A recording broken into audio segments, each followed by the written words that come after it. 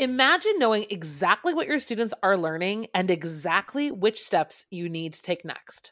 Join us in Down with the Reading Quiz to craft meaningful and productive formative assessments that move away from gotcha moments of basic recall and toward assessing what your students actually can do.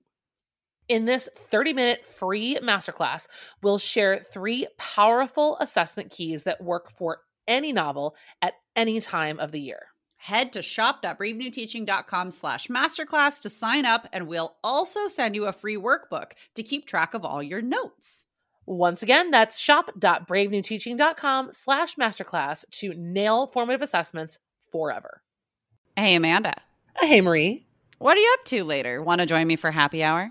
I'm all in. And guess what's amazing? Our listeners and friends of the podcast can also join us because Brave New Teaching Happy Hour has officially launched. Cheers! Cheers, everyone.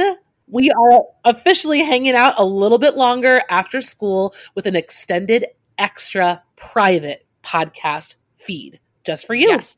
Members of Happy Hour get extra 15 minutes of the podcast, give or take, because you know us, we run a little bit long. It's just kind of how we are. But if you would like to get in on this Happy Hour action, please join us. It is only $5 a month. Head to curriculumrehab.com/happy hour and get yourself signed up, because when you're there, Amanda, tell our friends what we do every month for our Happy Hour members. I think my favorite part is coming up with a new free resource for our listeners every month. And then we pretty much break down that resource and how to use it. We also like to have guests on to do extended episodes and even Q&A that's just for you about that resource. It's really exclusive and super private just for you. So if you are like us and you like hanging out, you like chit-chatting about all things that are teaching, teacher life, and everything under that umbrella, join us for happy hour and we will see you there. Bye. Bye. Well, hello and welcome back to Brave New Teaching. We have a pretty cool interview for you today, friends, and Amanda is going to tell you all about it. Hi, Amanda. Well, hello, Marie, and hi, everyone who's here. Thank you for being with us for this 2022 season. We are rocking and rolling in season 4 of the podcast, which again is like so hard to believe. Bananas, yes.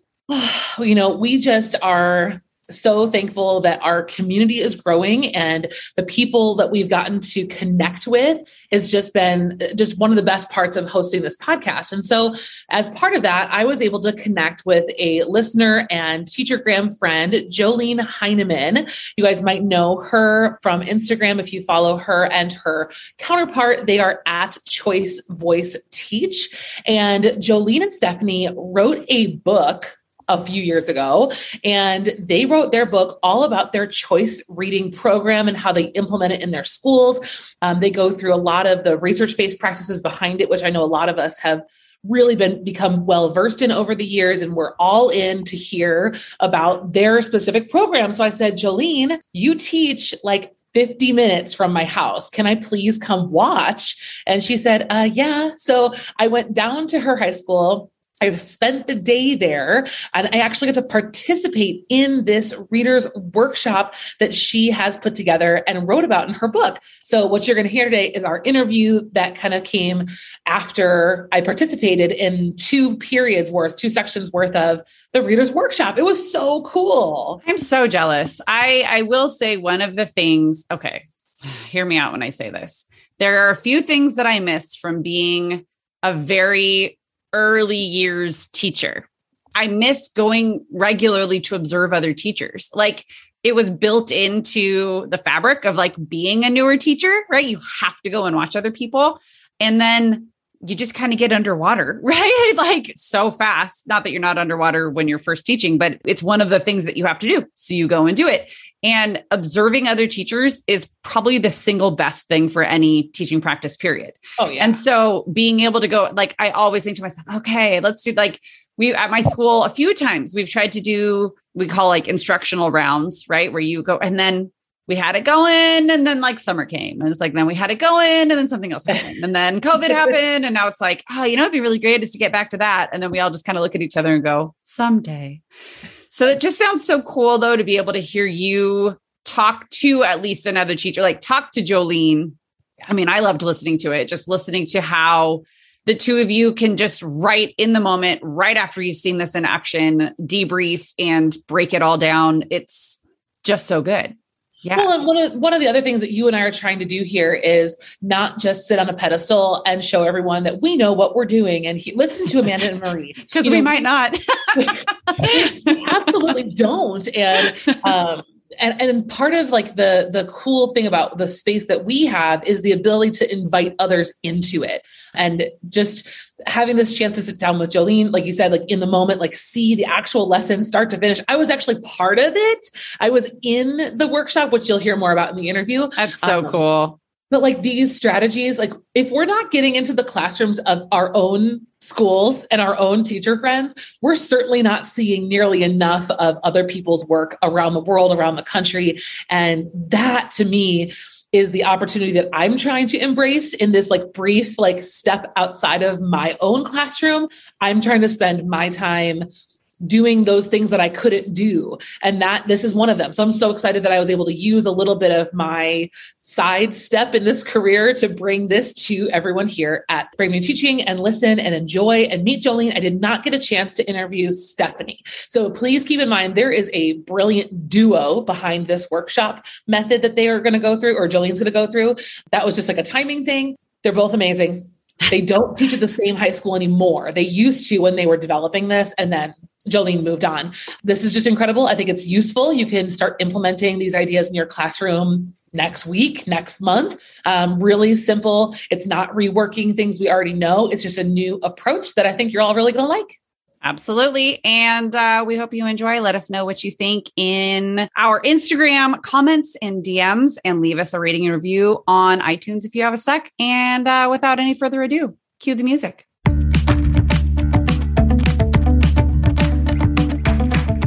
You're listening to Brave New Teaching, and we are so much more than a podcast. We give teachers the inspiration, support, and tools to challenge the status quo. I'm Amanda, and I'm a former English teacher from Illinois. And I'm Marie, and I'm a teacher from Southern California. Join us at bravenewteaching.com to find out more about our courses, festivals, and get every episode's show notes. We're so glad you're here. Enjoy the show.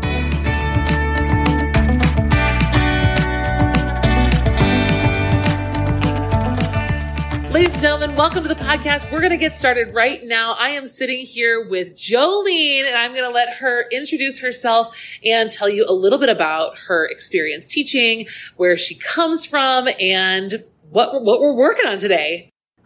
Okay. Hi, my name's Jolene Heineman. I teach at Oak Park River Forest High School, right outside of Chicago. This is my 10th year teaching. Prior to this year, I taught at Barrington High School for 4 years, and that is where I met my co-author and colleague and friend, Stephanie, who, wrote the book with me. I'm from Wisconsin originally. I taught in CPS for a year. I taught in a high school at Wisconsin for a year. And so, yeah. You've been everywhere. I've been everywhere. And what have you taught in all of this time? What have you been teaching? I've taught junior American Lit 10 years now. For some reason, it's been constant all the way through, yeah. But I've taught everything. I mean, I've taught freshman college prep, freshman honors, sophomore college prep, sophomore honors, senior, like a survey class in Janesville. Juniors have been the consistency, I guess. And your favorite unit you've taught in those 10 years? Can you narrow it down to one? And then we'll get into all the goodies. Ooh, or novel, or like even, I know we're going to talk about choice reading. So choice reading aside. Well, that's the big thing. Yes. Aside from choice reading, is there like a favorite unit, text that you? Oh my goodness. I really love teaching narrative writing, creative writing, kind of making the shift away from just personal narrative to being more just open fiction has been really important, and kind of using, short stories, and choice reading as like the mentor text for their writing in a way that is, they can do so much creative stuff, and they have so many creative ideas if we give them the chance to do. I think sometimes teachers are afraid of taking so much time to write a story, but that's the type of writing they're going to come across in the real world. That's what they're reading. They're not reading literary analysis. And so it makes sense for them to be writing the type of text that they will be reading and are reading In my opinion. You're 100%. And I think it would be fun for English teachers to get a little bit more, I've been in the business world now for a little while, and the business world and marketing is storytelling. Yes. Right? Exactly, building a brand, building a social media following. I mean, all of these things that a lot of our students are going to eventually go into, whether it's because they want to be a YouTube influencer or they're actually going to pursue marketing. It's storytelling and conceptualizing those kinds of things. So, I mean, I think that's something really worth revisiting as an English department, aside from I'm going to go write a book. But you could be writing the story of a brand or the story of, Nike or whatever it might be. And our kids are always selling them, selling themselves. They're selling they're portraying themselves in very specific ways online. And they're telling a story, they're telling a narrative about, their lives, and they're presenting themselves in a specific way. And so I think that all connects. 100%. Okay. So let's get into why we're here, which is choice reading and specifically Reader's Workshop. We're going to talk about them a little bit separately. So I kind of want to give our listeners a chance to hear about your making the case for choice reading.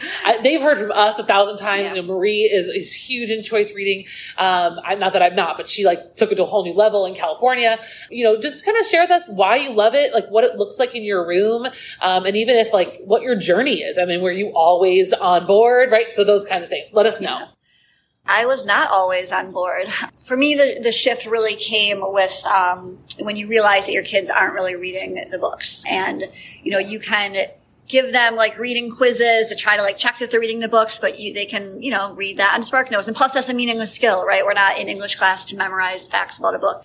And so when I started thinking about my actual intentions and goals for the class, they were not being met by using exclusively whole class books, that kids weren't really reading, or they were reading parts of, or they were dipping in and out of. And so independent reading, was a way to know that they're constantly reading, right? And I really like NCTE's term of protected time, right? Having that protected time in class to be reading, because we know, even from our own lives, that there's not a lot of time to be reading, right? Yeah. And so especially for kids, and especially for kids who don't know that they like reading, right? And so having that protected time in class where you see them reading, they're reading, and then at least they have that, and if they're not reading the whole class books, then whatever, at least they're reading these other novels that they're working throughout the year. And so actually it was Stephanie that got me into independent reading, years ago now at Barrington. We were both doing it, and actually a lot of teachers at Barrington do it. And then we were trying to think about how to make it have accountability. And I like what you said earlier when we were talking that accountability doesn't have to be, a grade in the grade book, that it can be it could be the community, or it can be just the conference, or just kind of having someone know what you're reading, how far along in the book you are, asking you what you like about it, having that accountability aspect. Adding that to our reading kind of led us to Collaborative Reader Workshop, which we can talk more about. Yeah. So tell me really quick about your choice reading, day to day. Are you doing, kids are reading that protected time? Is that every day, every week? And how are they getting books? Things like that. I mean, what does it logistically look like in your classroom? So logistically, we do 10 minutes a day. I've tried other versions, the 20 minutes on Tuesdays and whatever. For us, the 10 minutes a day works the best because it's consistent. They're reading every single day. If you're just doing it twice a week, then you don't know that they're reading every day, right? And I want them to be reading every day, to be building that habit. And if they have the consistency in the classroom, I found that they're more likely to bring the book home with them and keep reading it, right? Because they've been reading it every day. So we do 10 minutes a day at the start of class. You might think at first that 10 minutes isn't enough time, but it is. It definitely is. I mean, you can make a lot of progress in 10 minutes. So for me, I'm very fortunate to work in a school that has a stellar YA collection of fiction collection. So our books come from the library, and then also I have my own classroom library that I've been building throughout the years. I had a Book Love Foundation grant 2 years ago, so that helps a lot. I also just get books. I mean, wherever you get books, right? You might buy them. Yes. Also, I have people donate them. Parents donate them. That bag of books I picked up when I was downstairs this morning. Someone left for me. So, kind of just building the library that way. So it comes from both places. My classroom library I have organized by genre, which is more useful than how it normally is in a high school library where you just have fiction, nonfiction, right? I'll share pictures. That's the first thing I did when I got here was take pictures of Jolene's library. Yeah. And so that helps a lot for kids to find what they're actually interested in reading. At the start of every week on Mondays, I walk around, and I just do this really old school. Like, I just have like a spreadsheet, clipboard, and I walk around and I write down the page number that they're on. So that way I can see, again, it's not for a grade, but I can see, you know, are they making progress? Are they not making progress? Are they just like skipping around the book? Like the stuff that's going to point me to knowing that they're not actually reading, right? And that they might need a new book or they need to try something else. And so, I do that every Monday. And that, I mean, even just that little check-in, and I can ask them how it's going, and I can, you know, if they're flying through it, we can talk about that and be really excited. If they're not flying through it, we can talk about why that is. And so those little, like, it's not even exactly a conference, just that check-in is very useful. We also track our reading. I have a bulletin board where once a kid finishes a book, print out the covers. That's an idea that people were talking about on Instagram earlier this year. So and it looks so pretty. I'll take pictures of that too, and get that. I'll put that in the post as well. Yeah, it's kind of an exciting way to like kind of remember what you read, and then also, I mean, I have had kids who look at it and be like, oh, who in this class read that book? And somebody read the Odyssey. Somebody did read the Odyssey. He was reading it for all year, and I was like, that's such an interesting choice. But he was very committed. It was. And that just says so much about them, right? Yeah. So at any point, are you taking a grade for independent reading, or is this just something that we practice, we do, and this is a part of who we are in this classroom? Or both?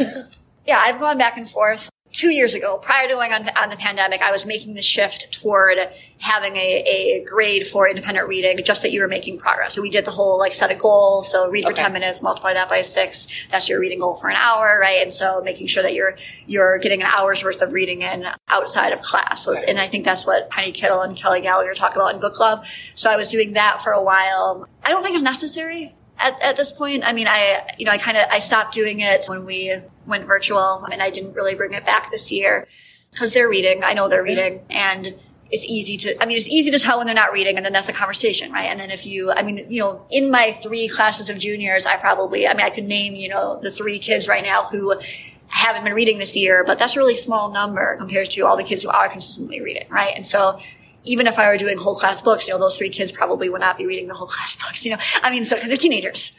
And if you were grading it, they probably still wouldn't be reading the books, right? Like that doesn't make a difference necessarily. I did kind of want to reward, like, oh, easy, 10% of your grade, just kind of have something in the grade book. This is a whole nother conversation, but I'm kind of shifting away from, I'm trying to change how I'm grading too. So if you talk about that in your podcast, I would love to have that conversation at some point. But, so I don't put a grade in for getting through the books. I do for Reader Workshop, when we get into that, they do what we call one-pagers based off of Kelly Gallagher's one-pagers, but it's kind of shifted over the years. I do have them do some writing connected to their books, and I do assess that.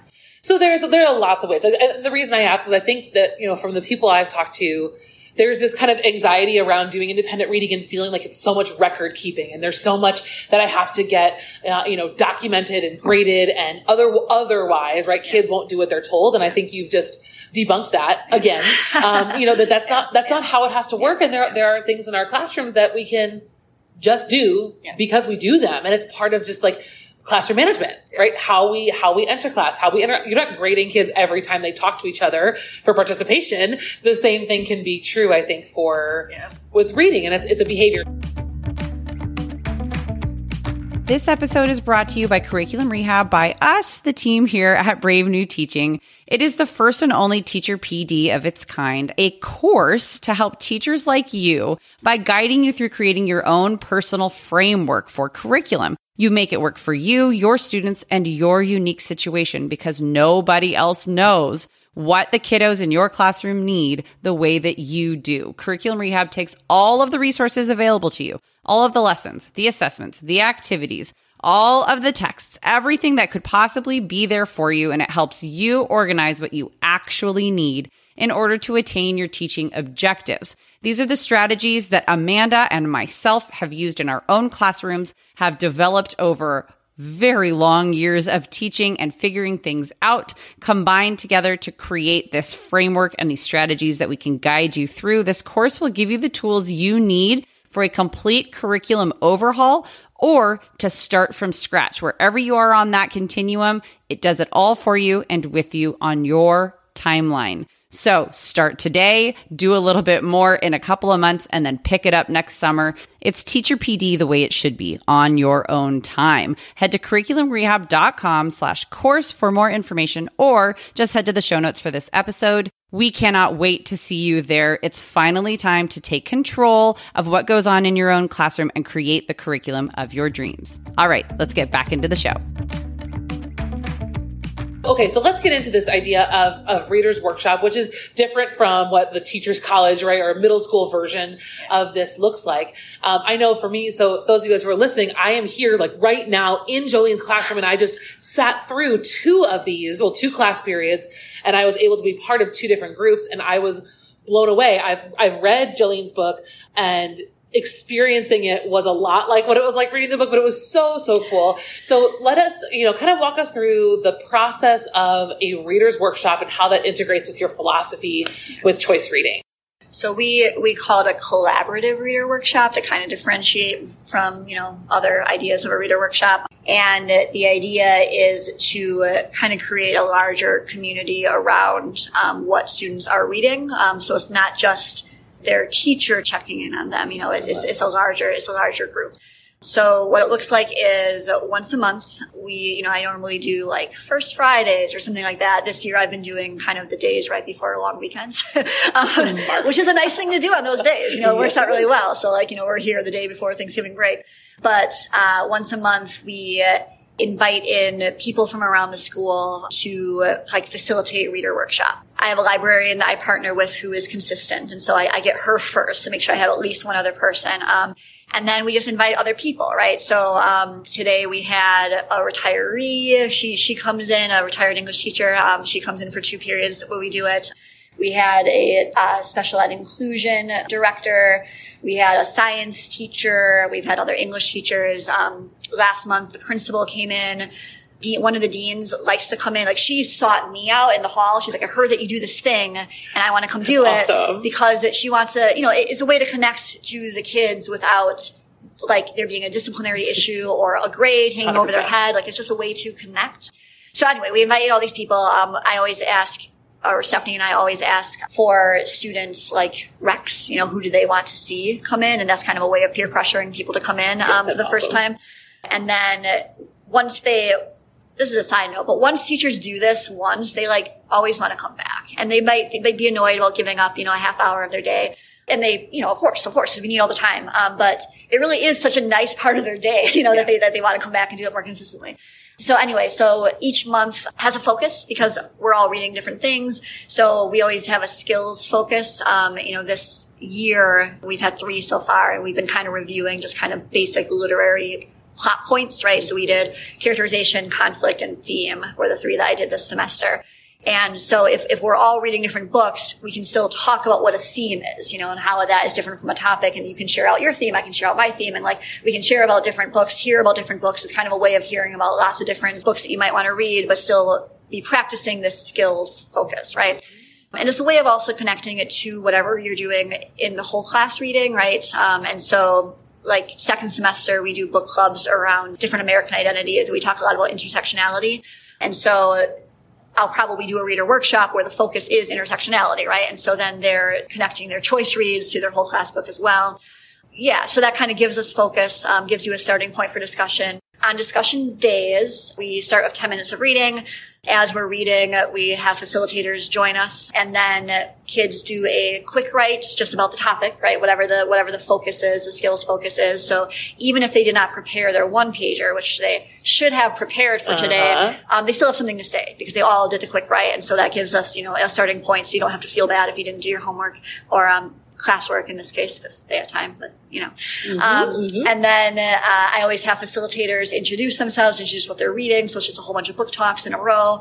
And then we have about 15, 20 minutes for discussion. And, I always say start by introducing the book you're reading if it's new, then share out your quick write because you all just did that. So you all have something to say about that. And then the conversation just kind of goes from there. So focusing on theme, moving into other things. I mean, they often will go off into, things that might not be related to books at all. And in our opinion, that's totally fine because what we want to do is have kids give students an opportunity to have positive connections in English class, to feel relaxed, to feel like they're part of a larger community.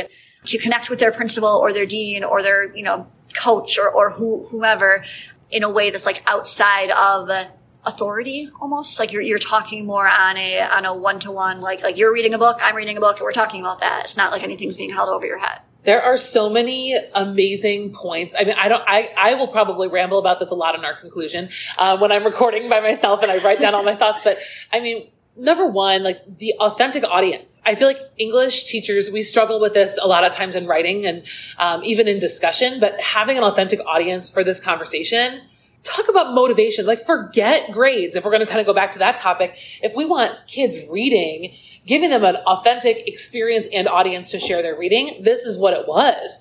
And those points of connection, right? Not that, I mean, SEL, let's talk about SEL. Like this was a social emotional experience just as much as it was a reading one.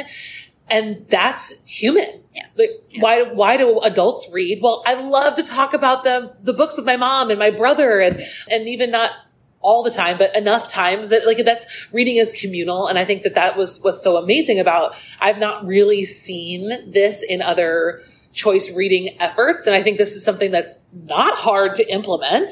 And clearly it's got the whole school, not the whole school, but here and there, you're making these points of connection with adults. And have you guys run into any issues in terms of, I mean, just in general with either choice reading or readers workshop that you've had to troubleshoot around? Like, are there things that people might run into that you could say, caution, and like, here's a possible solution? Yes. Okay. What are some of the roadblocks that came in the way? Well, the first roadblock is just getting people to come join, right? And we started this at Barrington High School, and then I got the job here, and I had to start totally fresh. And as a new teacher, without your buddy. Yeah. And so it was like, how do I convince people to give up like their precious prep or lunchtime to come talk to my students about books? So that is a challenge at first. I would say start with, one or two, people that you're consistent with, right? So partner with somebody who is part of their job potentially, right? So like a librarian or, like we have a lot of teacher coaches here who have open periods specifically to come into classes, right?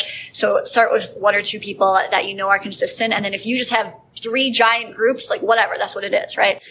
But then, obviously you can like peer pressure your friends to come in. But bribery. Stephanie used to be really great because she bakes. I don't bake, but, so she used to bribe people with baking. But I'm not kidding when I say once people like know what you're doing, like word kind of spreads, they do want to come back. That dean did like approach me at the beginning of the school year, being like, I heard about this thing that you do. And then other facilitators will recommend you to invite other people in, like, oh, I know this person likes to read and they don't, they're not an English teacher. They don't talk about books that much, but you should invite them. Having kids invite people or having kids give you recommendations, because then you send them an email that says like, someone from period 3 wants to see you, blah, blah, blah. And then teachers are very responsive to that. I have a science teacher that frequently comes in because of that, because a kid invited him. So that's kind of a way of getting people in. Well, I think you solved a lot of the problems, like, because I was wondering, like, well, what's going to happen when you get into the group and then you have silent kids or kids are not talking? You've already preempted that with the quick write and the assignment from the day before. So and it's not, you've also preempted the time issue. 15 to 20 minutes is not too much time to fill, but enough time for good conversation. Exactly. So I think being able to manage both kids are coming prepared with something. Yes. No matter what, because they exist and they just did a quick write. And that the time is not overreaching what's possible. I think those are probably the things that would make me the most nervous that you've solved.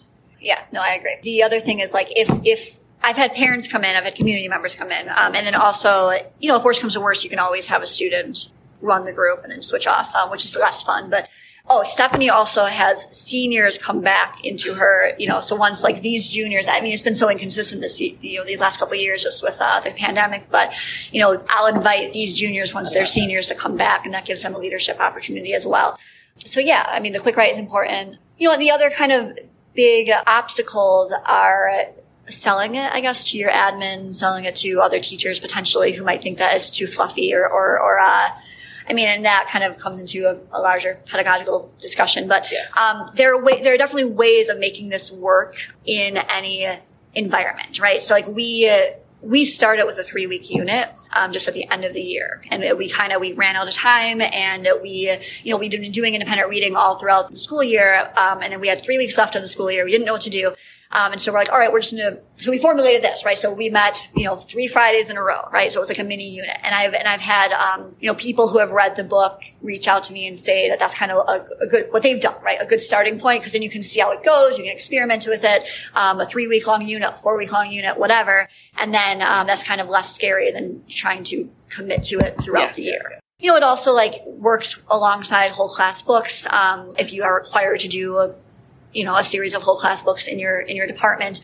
When we're reading a whole class book, like we just read their first semester, we still do independent reading on Mondays. Still, checking in with kids, seeing if they're reading outside of class, encouraging them to read outside of class. And then we can still do reader workshop because it's just a 1 day a week thing as opposed to, taking up a lot of time. So. Well, that's the thing is you've created flexibility, you've created accountability, and you've done all of that without robbing the joy of reading. Yes, correct. So you deserve all of the awards for that, because that's really what it is. I mean, I think it is a hard balance to strike, and I think it's one that I've given up on a lot of times. I've tried lots of versions of this and settled into, a comfort zone here, there, shifted, and I think that's what I love. And I'd love to talk more about the book. I'm going to share more with everyone on the show notes about the book, where they can get a copy of it. I will have a signed copy of it, so you can be jealous of that. But I kind of think, this leads me into this idea of just teachers as professionals, teachers as the experienced pedagogical, curricular, and, strategic experts in the classroom. What was it about this experience that led you to the creation of the book? I mean, how did we get from a 3-week panic unit to a book? Yes. How did we go there, Jolene? Well, it started really because we were very excited about the idea, because once we did our 3-week panic unit, then the next year is when we turned it into, the once a month reader workshop. And so then we were doing that, and that was so great. And it was, we were seeing such great results. And so we wanted to present at NCTE. And so we did present at NCT. And then for us, what happened is, a representative from Rowman and Littlefield just reached out to us and said, we've been looking for a book on reader workshop or on choice reading. And I saw your presentation, or, she saw us in the program and then came to our presentation. And then, then she invited us to write the book. And so that's really how we got the opportunity. And what was it like? I don't know how much you're allowed to share. Give us all the spoilers. You're teaching full time. Yes. You're a full-time human. Yes. And now you're writing a book, which is, I think for a lot of us listening, I'm going to talk for myself, very intimidating. The idea of talk about authentic audience, the idea of people reading. I don't think about it on the podcast because right now I'm just talking to you. I don't think about the people who are listening. I do think about you, people who are listening, but it doesn't feel the same as I think the permanence of putting your writing out into the world. What was that like? It was stressful. Okay. It was Stephanie was also having a baby at the time. She was pregnant. She was pregnant, and then she gave birth, and so she had an infant. And so that was all while we were writing the book as well. And we were both in grad school at the time too. And so it was a lot. It was kind of just, you have to do it. So I guess for us, it was a lot of reading model text, honestly, which is something we talk to kids about. And it's a real thing you do in the world, right? Reading and rereading, Penny Kittle and Kelly Gallagher and Kylie Beers and kind of seeing what the structure of those books look like, what's useful and what's not useful, I guess. And so trying to figure out how to make it, because a lot of, you don't want it to be too theoretical. You want it to be concrete. You want it to be practical. You want it to be something that someone can, buy the book and then, the next semester or the next week, be able to use it, right? And so that was one of our goals, is try to be very practical. Something that happened is that we were writing in first person, and our publisher at one point, pretty late in the game, they had said not to do that. We kind of were all right, whatever, they'll fold on that. They did not. So, but then what we ended up doing is we just changed it to second person. We made it more like a manual. But that was a challenge because we had the book written and it was mostly in first person. And so we have our forward and our epilogue, I guess, which is kind of more narrative first person, and the rest of it is more like a manual, you should try this. Okay. I guess for me, the big part was figuring out the organization. Because once you got the organization figured out, you can kind of, so it was outlining before, because we were like getting our ideas down and trying to figure out what we wanted to talk about.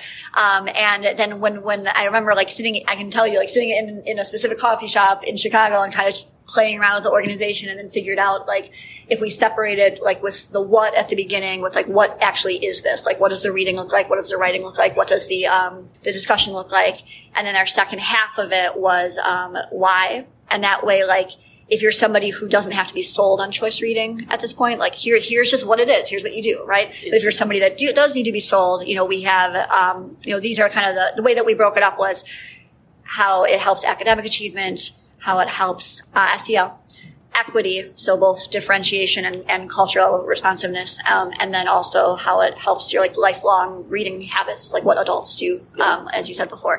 And so we broke it up that way. And kind of once we got that sequence figured out, then it was just, we know all the stuff, it's just a matter of putting it down in a way that felt practical for like what would be the book that we'd want to read, Would you do it again? Write a book? Yep. Oh, Yeah, I would. Yeah, for sure. I would like to. Stephanie and I have gone back and forth between like, no, never again. And like, of course, we're going to do it like next year. But no, it was hard. And it was, it was also like I got the new job. And so we were seeing each other every day. And so it was difficult to find time to collaborate. And so that made it more difficult but yeah, I think now that I know the process, and also like trust myself more, I guess, I would definitely write another book. Yeah. So what does your future look like? I'm going to ask Steph this question too, but what do the next 10 years look like for you? Are you going to keep going down like the publishing path? Are you going to, what are you going to blow up next? Well, like I said, I wanted to start doing something with grading. Yes. I'm reading Pointless right now. Yes. Okay. And I'm like, really into that. Well, I don't know. I'm happy. I'm happy at Oak Park. I moved, like I said at the start, I moved around to a lot of different schools, and now this, I think, is my landing place. I don't anticipate leaving. I'm very happy with the community and the school. And so I intend to stay in the classroom. I think that it is a dream to be able to teach and also do something else, right? And so like, I would love to do consulting. I would love to do coaching, teacher coaching. Thanks again for listening to Brave New Teaching. We'd love to keep the conversation going over on Instagram. And while you're there, check out the links in our bio for the most up-to-date events going on in the Brave New Teaching community. Thanks for being here and have a great week at school.